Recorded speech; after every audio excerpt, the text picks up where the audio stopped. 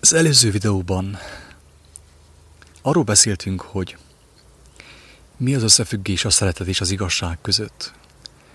Hogy a kettőt, hogyha külön próbálná az ember választani, az maga a kész tragédia, maga a pokol. Ugye vannak olyan személyek is, akik az igazságot olyan erővel próbálják mondani, szeretet nélkül, hogy úgymond undort is kelthet akár az ember társaiban, tehát senkinek nem tud segíteni vele. Amikor az emberben a megtanult betű túl dominál, nincs benne szeretet, akkor az igazság teljesen meddő. Nem csupán, hogy nem épít, hanem rombol. Ezért fontos, hogy a szeretet és az igazság kéz a kézben járjon egymással. És az is, hogy megértsük azt, hogy a szer maga, amivel etett minket a mindenható, teremtő Isten, az maga az igazság. De hogy először ő felpuhít bennünket, hogy tudjuk azt befogadni, hogy tudjon azt beáramolni a mi életünkbe. És láttuk jól, hogy Jézus, ő az igazsággal szeretett. Az ő szeretetének a legfontosabb jellemzője, attribútuma az volt, hogy az igazságot odaadta, mert tudta, hogy ha azt mi befogadjuk, az szétterjed bennünk és megeleveníti az életünket, a lelkünket és a testünket. Tudjuk jól, nagyon sok csoda történt, nagyon sok gyógyulás. Mi is láttunk ilyent. Nem ezen van a lényeg. Ezt is hangsúlyozzuk, hogy nem azon a lényeg, hogy az ember, valaki minél hamarabb meggyógyuljon fizikailag. Olyant is láttam, hogy valaki meggyógyult fizikailag.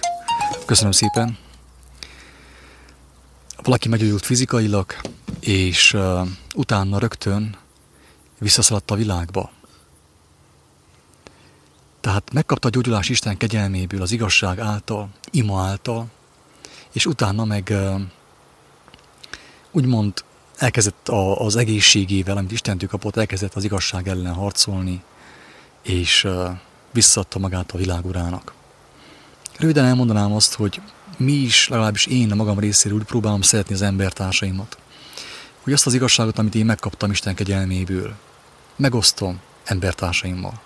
Megtöröm a kenyeret, megtörjük a kenyeret, azt odaadjuk, hogy aki éhezi az igazságot, megkóstolja, megkívánja, megszeresse, és az a kenyér életté váljon ő benne.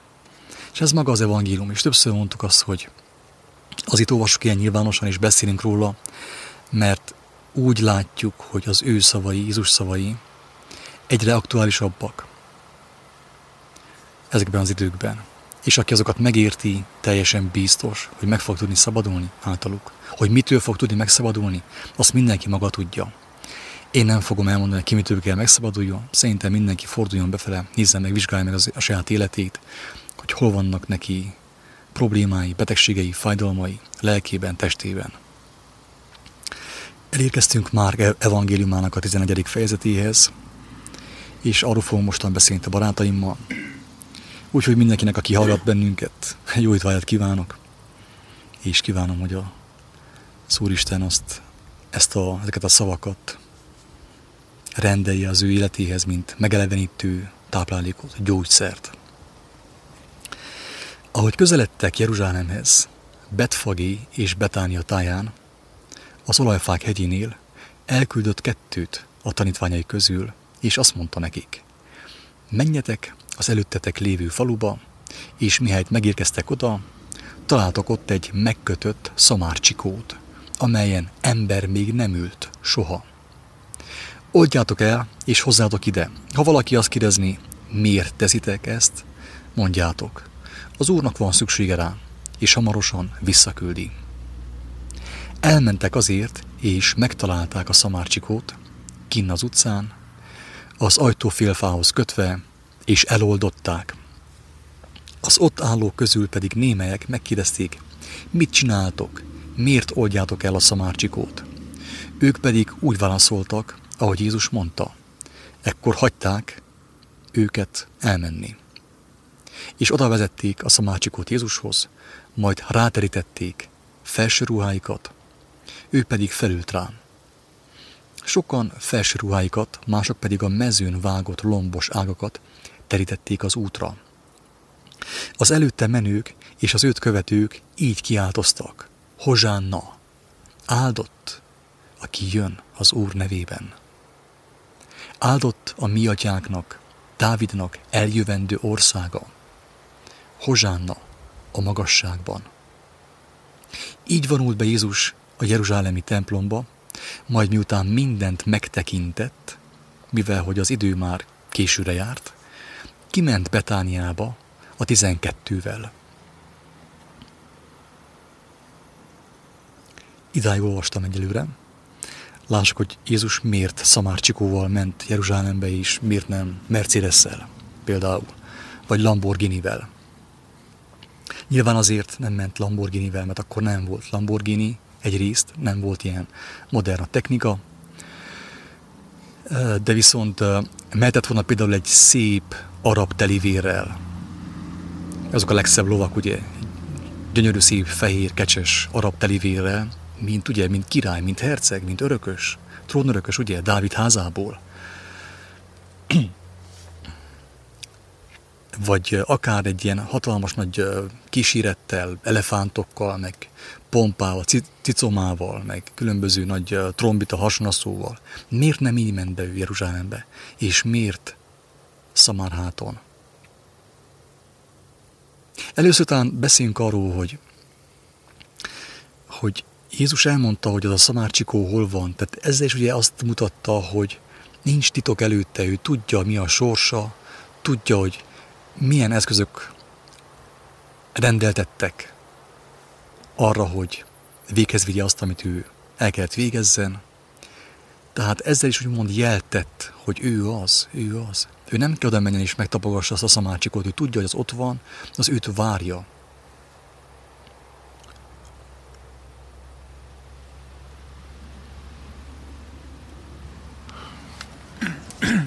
Hát az ő egyszerűségét mutatja ez a jelenet is, hogy teherhordó kis csikó ment be, és nemhogy megtartotta volna magának szamárcsikon. Nemhogy megtartotta volna magának a szamárcsikót utána, hanem vissza is küldte, miután azt a feladatát bevégezte. Ezt a részét az evangéliumnak, ezt a jelenetet egész pontosan arra is tudjuk használni, drága embertársak, hogy ha valaki kíváncsi az igazságra és elkezd keresgélni, megmondom, én is sokat keresgéltem rossz helyeken, olyan helyeken, ahol nem kellett volna, vagy ahol nem volt igazság, csak annak valami árnyéka talán, részigazság. De viszont amikor elértem hozzá, akkor olyan dolgokat értettem meg, amelyeknek a fényében, amelyeknek a tükrében teljesen egyértelművé válik. Szinte, hogy kik a hamis prófiták, a hamis tanítók, az igaz tanítók. Ő az életével, a cselekedeteivel bizonyságot tett arról, amit ő tanított. Nem hiába volt ő zsákruhában, egyszerű ruhában, nem cicomázta túl magát. Mindenből a legegyszerűbbet választotta, tehát minden földiből a legegyszerűbbet választotta. És ezzel is bizonyságot téve arról, hogy az ő országa nem itt van, nem itt a földön, itt ő nem akar berendezkedni, hanem felhívja a figyelmünket arra, hogy van egy olyan ország, ha úgy tetszik, akkor létállapot, vagy egy hely, vagy nevezzük, hogy tudjuk, mert ugye emberként gondolkodunk, nem igazán tudjuk ezt felfogni, mi a mennyek országa. De lényeg az, hogy felhívta az ő életével, az ő stílusával, ugye modern szóval élve, a figyelmet arra, hogy ő azt a dicsőséget, amelyből idejött a földre, a mennyek országának a dicsőségét, annak a gyönyörűségét nem fogja lecserélni a földi dicsőséggel. És az életével ugye arról tett bizonyságot, hogy a földön mindenből a legkevesebbet, a legegyszerűbbet választja, hogy a figyelmét ne kötözze meg, ne kötözze le a földiekkel az életét. Itt még arra figyeltem fel, hogy tényleg Jézus mindent tudott, és amit ő kijelentett, az úgy volt. Mikor ő azt mondta, hogy menjetek be, és majd találtok egy szamárcsikót, az pont úgy történt. A tanítványok ugye nem látták, de hittek neki, mentek, és megtették, És ott volt. Pont úgy, ahogy az utolsó vacsoránál is elmagyarázta pontosan, hogy melyik emberhez menjetek, vidret találtok a kezébe, kövessétek őt, és majd ő fogja odaadni nektek azt a házat, azt a szobát, ahol majd az utolsó vacsorát elfogyasszuk.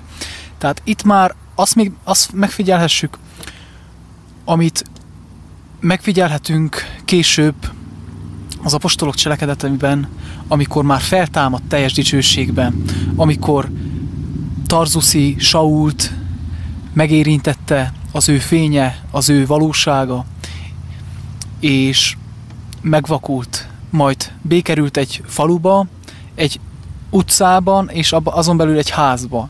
És amikor elküldte hozzá Ananiást, akkor neki is pontosan úgy elmondta, hogy hol fogod őt megtalálni pontosan, de ez már megdicsőült, teljes isteni hatalommal rendelkezve volt ez az állapot Jézusnak, amikor ezt mondta Ananiásnak, és pont itt is az történt, csak testben, tehát ő már testben is úgymond megkapta a teljes isteni hatalmat, és minden szava igaz, ez azt bizonyítja. Igen, itt Levike úgy újból felhívta a figyelmet arra, hogy az evangéliumot olvasva, hogyha valaki egyáltalán el tud jutni odáig, hangsúlyozom, olyan nehéz idáig eljutni. Annyi hazugság van, annyi csalogató hazugság van a világban, főképp a világhálóban, a világhálón, a Facebookon, hogy amíg az ember eljutna az evangéliumhoz, nem is tudom, hogy mondjam, senkit nem szeretnék elszomorítani. Embernek lehetetlen, Istennek minden lehetséges, igen, így van. De felhívta Levike figyelmet arra, hogy az evangéliumot olvasva nem csak abból tanulhatunk, hogy Jézus mit mondott, mit csinált, mit cselekedett. Az a legnagyobb tanítás, amit itt földi testben, úgymond emberi testben az ember megkaphat és megérthet. De az, hogy az apostolok, hogy hogyan viszonyultak hozzá, elsősorban nem mondták azt, hogy mester, de biztos ott lesz az a szamárcsikó? Nem ezt mondták ők. Nem kételkedtek. Amikor azt mondta Péternek és Andrásnak először a legelején, hogy gyere és kövess, ők azok meg sem kérdezték, hogy hívnak. Vigyázba vágták magukat és elindultak utána. Tehát szó sem tudtak jutni, mert érezték a hatalmat, az erőt, az isteni erőt nála. És ezt az erőt, az evangéliumot olvasva is meg lehet élni, ismerni valamelyest, mert Isten bizonságot tesz az ő szavai mellett, az ő kijelentései mellett. Az apostolok nem kételkedtek, hogy ott lesz a szamácsikó, vagy de miért? Miért hozzuk ide a szamácsikót, és miért nem egy arab telivér csődört? Ők nem érdeklődtek, ők egyenesen mentek, és elvégezték azt, amit ő mondott, mert tudták, hogy a szent igazság az maga az örök élet, minden szó, ami az ő ajkait elhagyja, az örök élet, erő van benne. A feltámadása a süketségből, a vakságból, a szellemi vakságból, a szellemi halálból, a fizikai halálból is, drága barátaim. Mondjuk ki. Úgyhogy így. Az apostolok nem kételkedtek, mentek és cselekedték. És ilyenkor, amikor látom, hogy az apostolok hogyan cselekedtek, szégyellem magamat, megmondom őszintén. Én is kapok hívásokat, nem mindenre válaszolok. Utólag megbánom persze. De ők megmutatták, hogy hogyan kell bízni az életnek a hívó szavában.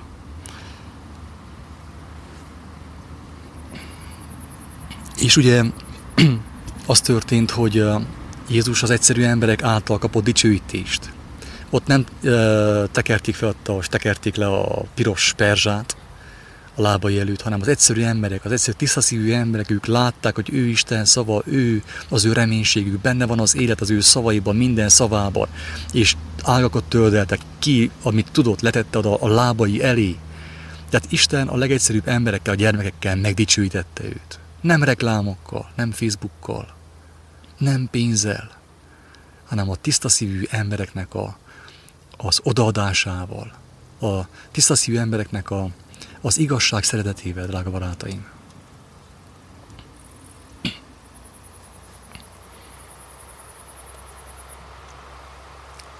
Az előtte menők és az őt követők így kiáltoztak: Hozsánna, szabadíts meg, szabadítás.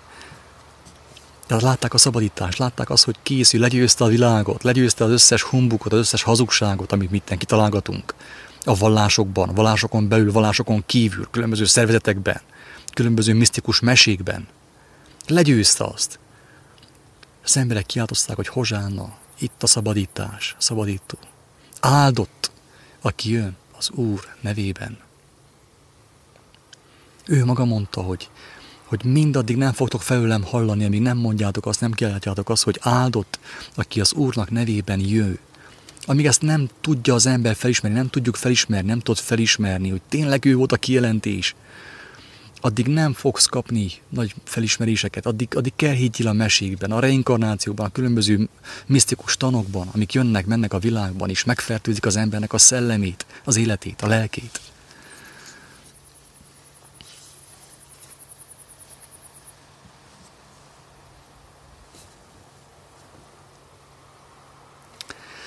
Hát így vonult be az embernek fia, Dávid házából származó Jézus. Itt nagyon röviden megjegyezném azt egy mai reggeli gondolat, hogy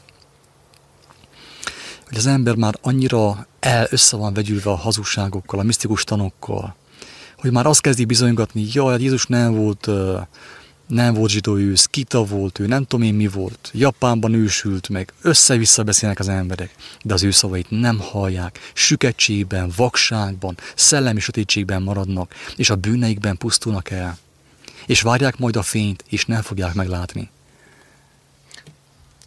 Jó.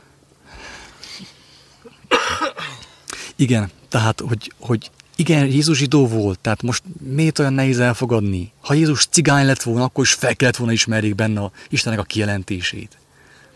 Tényleg teljes szívemből azt kívánom, hogy a legalábbvalóbb nép gyermekeként jöjjön vissza, hogy a vakok ne lássák meg, akik vakok is ragaszkodnak a vakságukhoz, az emberi bölcsességekhez, az emberi tudományokhoz, hogy ne lássák meg, jöjjön vissza a cigány képében.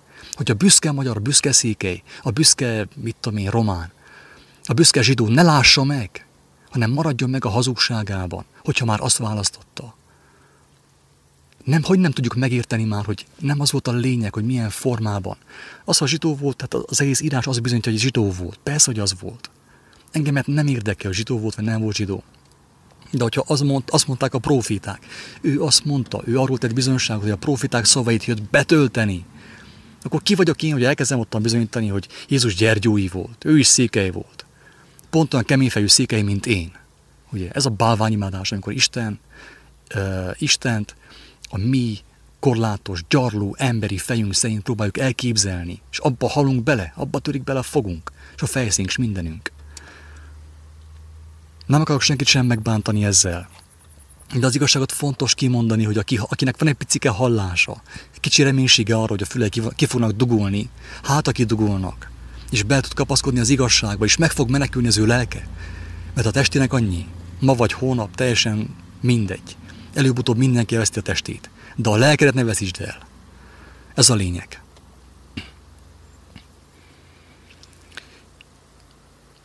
Másnap pedig, ahogy elhagyták Betániát, megéhezett, és meglátva messziről egy zöldelő fügefát, odament, hát ha talál valamit rajta. De odaérve levélen kívül mást nem talált rajta, mert még nem volt itt a fügeérés ideje. Akkor Jézus azt mondta a fának, soha többé ne egyék rólad gyümölcsöt senki. És hallották ezt a tanítványai. Amikor megkérdezték, vagy megérkeztek Jeruzsálembe, Jézus bement a templomba, és kezdtek kiűzni azokat, akik a templomban árultak, és vásároltak. A pénzváltók asztalait és galambárosok székeit is feldöntötte. És nem engedte, hogy valaki edényt vigyen át a templomon. Majd így tanította őket. Nincsené megírva, az én házam imádságháza lesz minden nép számára. Ti pedig rablók barlangjává tettétek, kereskedők barlangjává tettétek. Árultátok a szűzanya jelvényeket, szűzanya bélyegeket, a Jézus szobrokot, a szentek szobrait. Ti ezzel foglalkoztatok ahelyett, hogy odafigyeljetek volna arra, hogy ottan mi történik, ottan mi hangzik el, hogy abban élet van.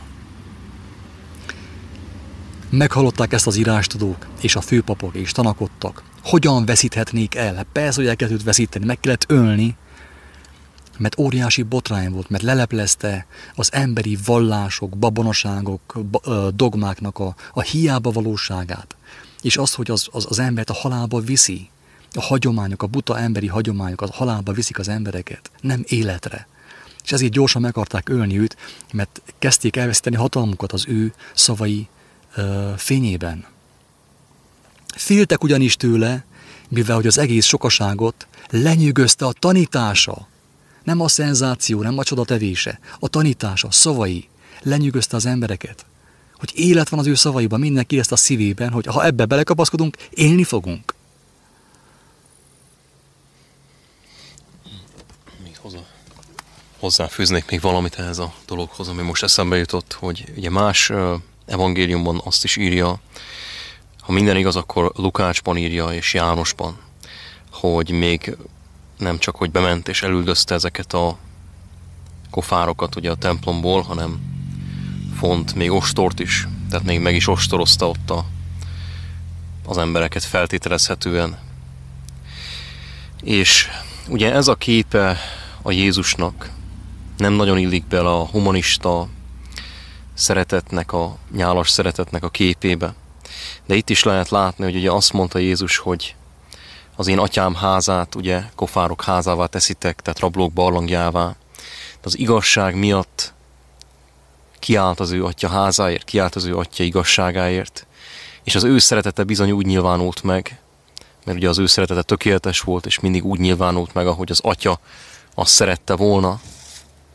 És tudjuk, hogy semmit nem szólt önmagától, mindent az atyától szólt, és tett, nem az önmaga elméjéből, vagy az önmaga elképzeléséből. Tehát abban a pillanatban, amikor ezt tette, akkor az atya szeretete így tökéletesedett ki rajta keresztül. Tehát tudjuk, hogy ebben a percben ez a szeretet, ez a legjobban azáltal tudott megvalósulni, hogy ostort font, és hát kiverte onnan őket, azokat az embereket, akik ott megszentségtelenítették Isten házát. Tehát ennyit a humanista szeretetről, ennyit arról a Jézusról, aki mindig mindenkire mosolygott csak, ugye. Semmi rosszat nem mondott, semmi megbotránkoztatót nem mondott. Ha valakinek eddig nem lett volna elég nyilvánvaló az, hogy Isten bárhogy megnyilvánulhat, és Isten igaz, akármit is tesz, és az ő fia is igaz, mivel ő tőle szólt, akkor most már nyilvánvalóvá kell, hogy váljon mindenki számára.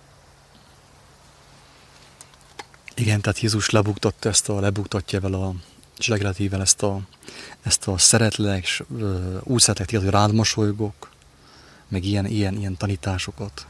Tehát ő megmutatta Istennek az igazságát, és amikor látta, hogy az emberek a hazugság miatt nyomorkodnak és betegeskednek, akkor ő nem mosolygott. Jó, hát feltétel nélkül is szeretlek, hanem odament és megfette őket, megdorgálta bennük lévő gonosz szellemiséget, hazug szellemiséget.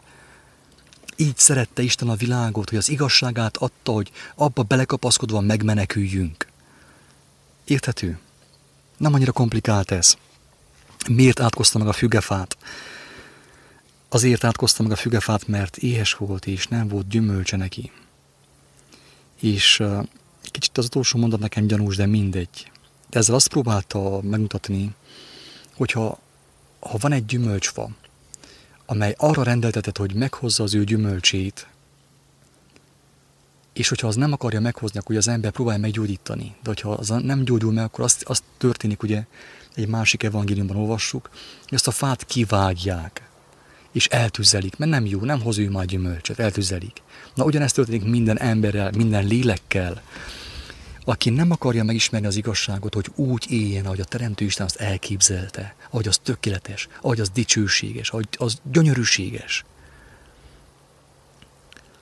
A talentumok példázata ugyanerről szól, hogyha valaki megkapta az igazságot, de ül rajta, mint a kotló a tojásain, vele is ugyanezt történik. Azt mondja, hogy elveszik tőle azt, amit kapott, kidobják a külső sötétségre. Ez az életnek a rendje, hogy minden az ő rendeltetésnek megfelelően működik, és akkor mindenkinek öröme van, mert azt végzi, amire teremtetett, amire rendeltetett. A fügefa nem végezte el is, úgymond kidobta, ugye kivágta, és megátkozta. Többet nem termett gyümölcs rajta, kiszáradt. És ahogy Gábor is elmondta, a templomban megmutatta, hogy itt, ami történik, ez képmutatás. Nem ment be mosolyogva, vagy jaj, hát neked is igazad van, nekem is igazam van, mindenkinek igaza van. Ő nem azért halt meg, hogy azt mondja, hogy neked is igazad van, hogy az a te igazságod, a te véleményed, az a te hited, csinálj azt, amit akarsz, hanem elmondta, hogy ha megmaradsz a hazugságokban, akkor el fogsz pusztulni, de nem csak a tested, hanem a lelked is. Mert a hazugságok hatják át az életedet, a lelkedet. Úgyhogy érdemes az evangéliumot elolvasni, drága embertársak. Nem hozzánk kell fordulni, nehogy valaki félreértse ezt. Egyfolytában hangsúlyozom, mert folyton jönnek támadások, hogy szektát alapítottam, meg vallást alapítottunk, meg mit tudom én mi. Nincs erről szó egyáltalán, hanem megosztjuk teljesen ingyen azt, amit kaptunk Isten kegyelméből, és ami által mi is szabadulást nyertünk a hiába valóságtól. Én azt még hozzá szeretném tenni, hogy Jézusnak itten a viselkedése azért vált erőteljesebbé, mert az is meg van írva, hogy aki magát felmagasztalja, az megaláztatik, és aki magát megalázza, felmagasztaltatik. Ha megfigyeljük ezt, ez az egyetlen alkalom, amikor Jézus ilyen erőteljesen, határozottan és úgymond durván fellépett. De miért? Azért, mert azok az emberek, akik ott voltak, ők tudták Isten törvényét, és ők Isten törvényét mélységesen megszegték, és nemhogy csak megszegték, hanem még képmutatók is voltak. És ez mindannyiunk életében így van, hogy az ember, amikor képmutatóan viselkedik, akkor Isten keményebb eszközöket kell használjon. De hogyha az emberben megvan az alázat, akkor nem kell olyan keményen szóljon hozzá. Ez embertől függ. Így van, tehát ezzel Erika ugye elmondta azt, hogy mindenki az ítéletet maga hozza saját magára, az ő döntéseivel, az ő figyelmetlenségével, az alázat hiányával.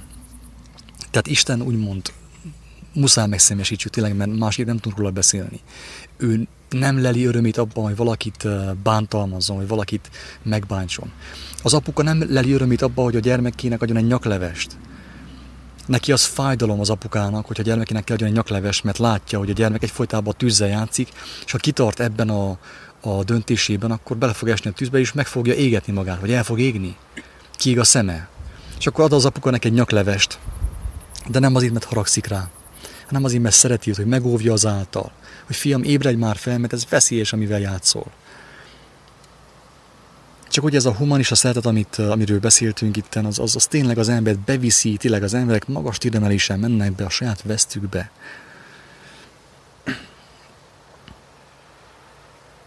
Féltek tőle, minden szavától, tegnap az előadáson, a Putnoki Tibor előadáson, ott az emberek ott kiakadtak. Tehát tényleg olyan kedvesen, visszafogottan, szeretettel próbáltunk szólni az igazságról. Az emberek kiakadtak. Bizony tanúságot téve arról, hogy a vallásuknak, a katolikus vallásnak semmi köze nincsen Jézushoz. Mert ha lett volna valami köze Jézus tanításaihoz, a katolikus vallásnak, az emberek örültek volna, a szemeik ragyogott volna, hogy ne, valaki előhozta a mi vallásnak az alapját, minket emlékezett erre. És azt mondták volna, hogy áldott, aki jön az Úrnak a nevében. Örültek volna örömükben, de hurrogtak. És azt mondták, azt kiáltották a cselekedetükkel, a viselkedésükkel, hogy feszítsétek meg, feszítsd meg, feszítesd meg még egyszer. Ez történt tegnap Csomafalván. Azt az esetet tudnám hasonlítani a Jézus és a farizeusok közötti viszonyra. Inkább a farizeusok viszonyára Jézus fele, hogy mindig, amikor Jézus beszélgetett a mennyek országának igazságáról, akkor a farizeusok mindig verték a melyüket, hogy van nekünk megváltunk, Ábrahám, Mózes, és mindig akkor azt mondta Jézus, hogy ha igazán ismernétek Mózesnek a törvényeit, akkor engemet is szeretnétek. Pont így a mai napra átvetítve, hogyha az embereknek a vallásuk igaz lenne, hű lenne, akkor amikor mi szólunk Krisztusról, akkor szeretnének minket, de ez is pont ugyanazt mutatja, hogy az a vallás, az már nagyon rég távol van a mennyek országának igazságától.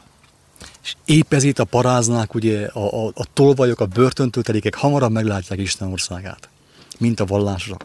Mert azt mondta a farizeusoknak, amikor azt kezdték, hogy hát azt akarod mondani, hogy mi is vakok vagyunk? Azt mondta, hogy hát bárcsak vakok volnátok. Mert ha vakok volnátok, akkor nem volna bűnötök. De mivel hogy azt mondjátok, hogy látunk, azt hiszitek, hogy láttok, ezért megmarad a bűnötök. A bűnökben fogtok meghalni. Sajnos.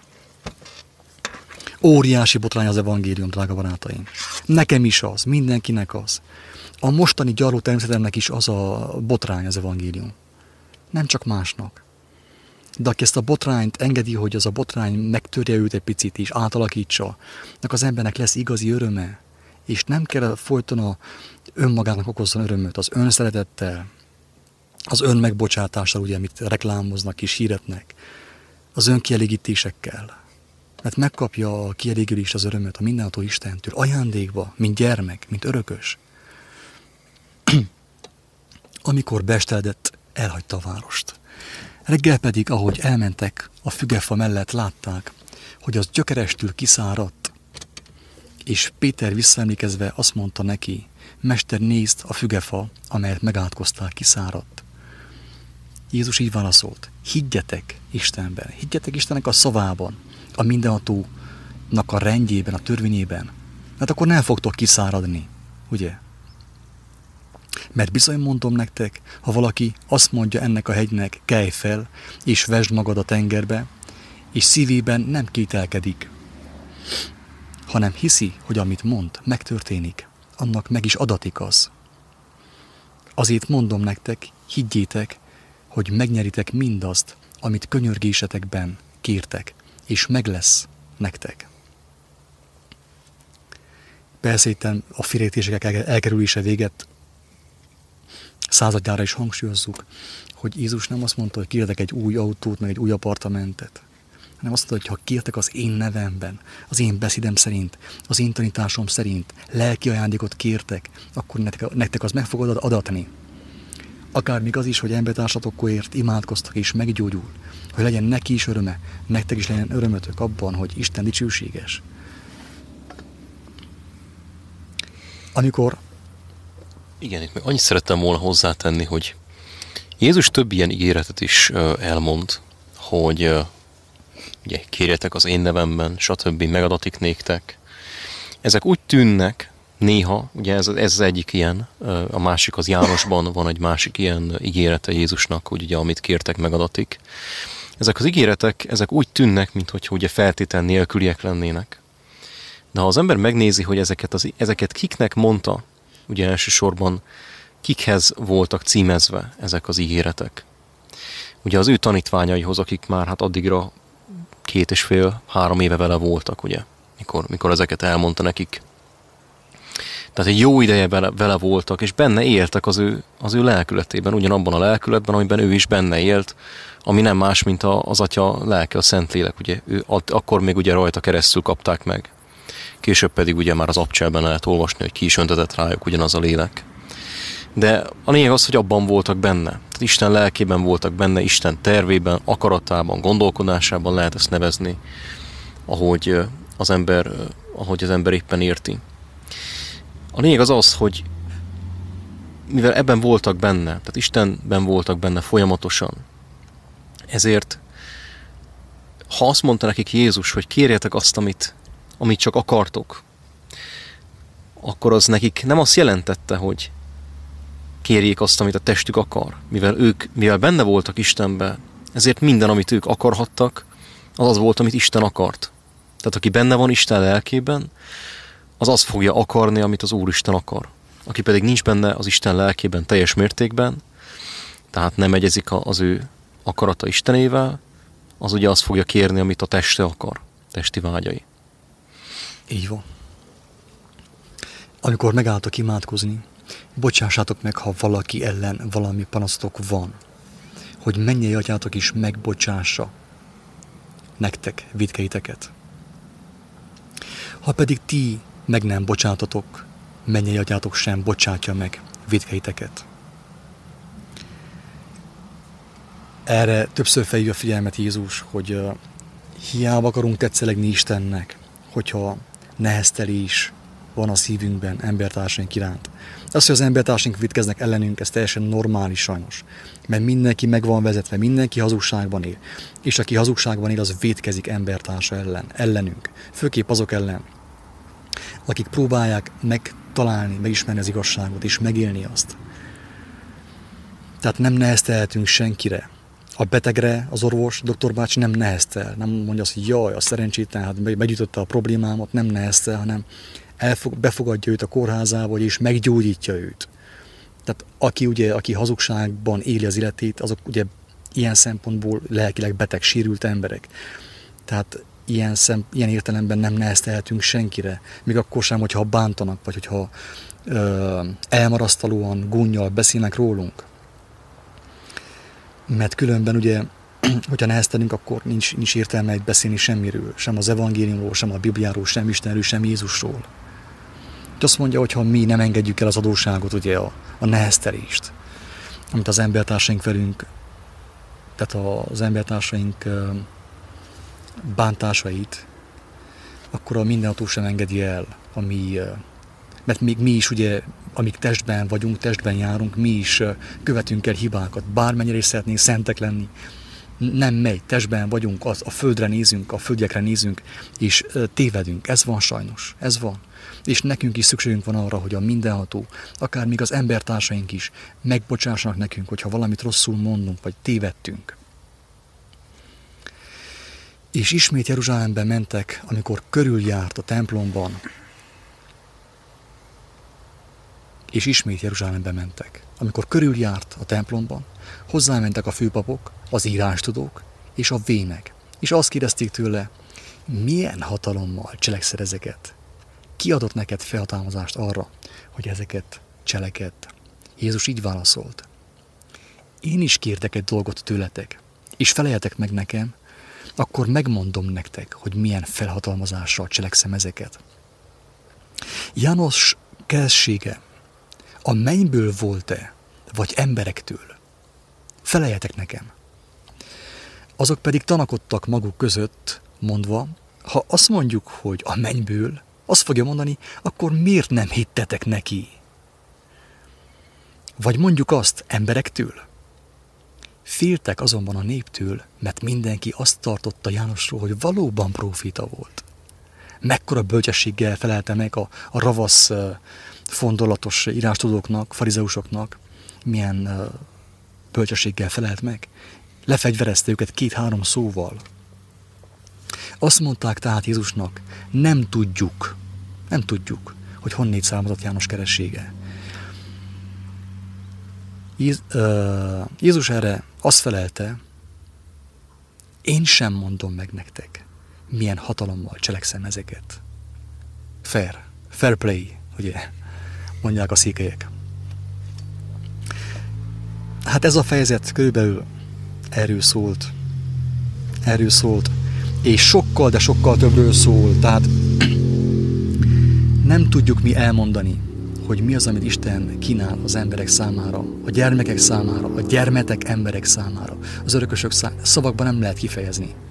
Azt mondja a próféta, olyan dolgot kínál a mindenható Isten számunkra, amit emberi szem nem látott, emberi fül nem hallott, emberi szív föl nem foghatott. Mi csupán egy néhány megértést megosztottunk kedves embertársainkkal, avval a reménységgel, hogy valaki megkívánja, azt Istenhez fordul, megtelik az ő szíve, az ő élete Istennek az igazságával, és békét, szabadulást nyer általa. De ahhoz, hogy ez megtörténjen, mindenki személyesen fontos, hogy Istenhez forduljon, az ő kijelentéséhez, Jézus Krisztushoz, az evangéliumhoz. Különben nincs, hogy megtörténjen. Különben mindig az van, hogy a Szentmisén kap egy-két ilyen porszemcsét, ugye igazságszemcsét, tőlünk is egy-két igazságszemcsét, de ez nem elegendő a teljes szabaduláshoz. Mert azt mondta Jézus, hogy fontos nekünk újonnan születni, teljesen át kell lényegüljünk, teljesen.